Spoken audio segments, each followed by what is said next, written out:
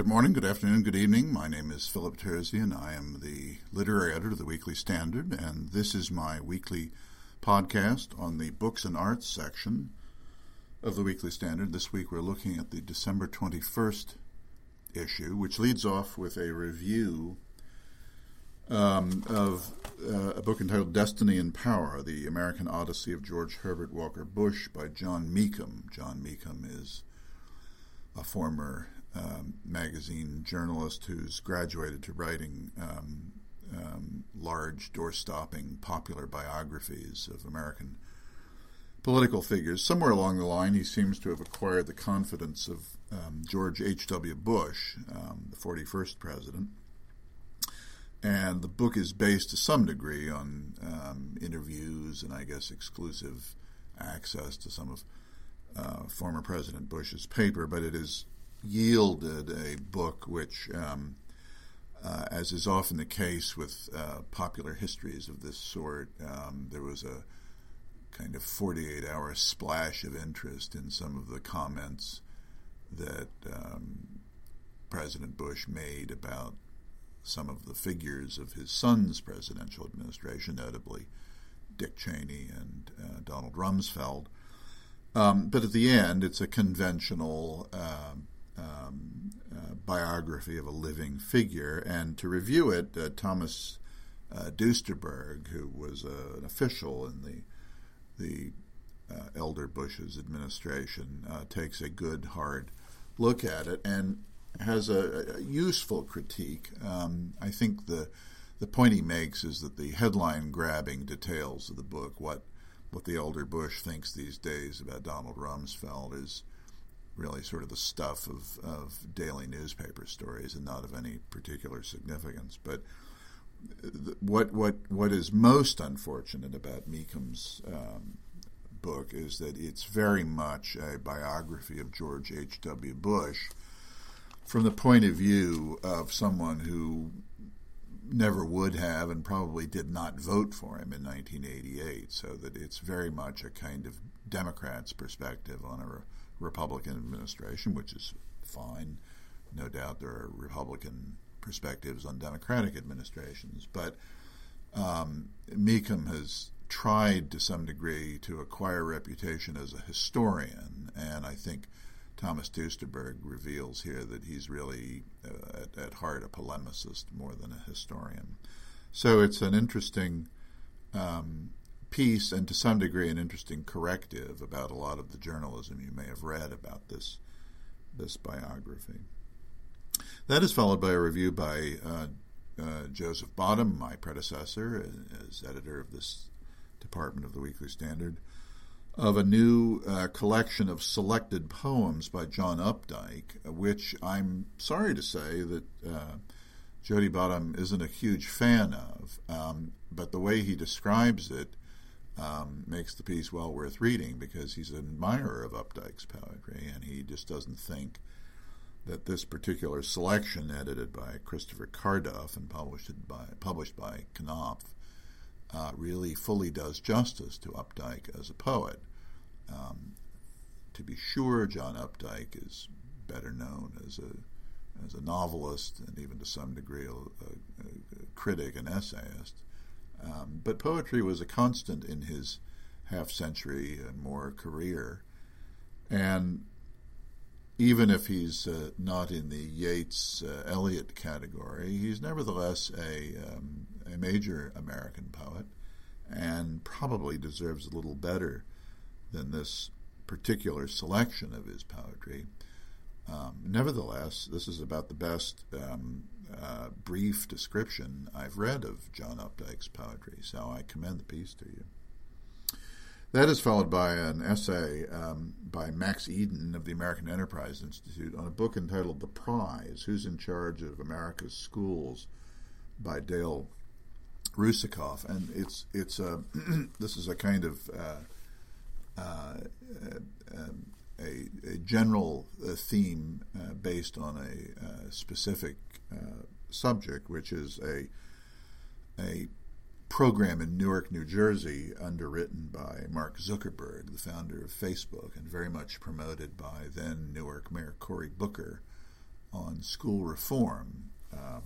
The scheme was to some degree endorsed, although it seems half-heartedly, by Governor Chris Christie, but the two main figures are Mark Zuckerberg with his checkbook and Cory Booker with his political skills. The upshot being that the hundreds of millions of dollars which were spent on the reform program, complete with introduction and dedication by Oprah Winfrey and other celebrities, was of course a complete failure, and no one really knows to this day where all the money went or how it was spent and whether anyone to even the most modest degree benefited from it. So it's a kind of a cautionary tale about school reform and the eternal human inclination to throw money at problems, especially secondary education. We have a review by Thomas Johnson of a book entitled The Great Fire, One American's Mission to Rescue Victims of the 20th Century's First Genocide by Lou Uranick.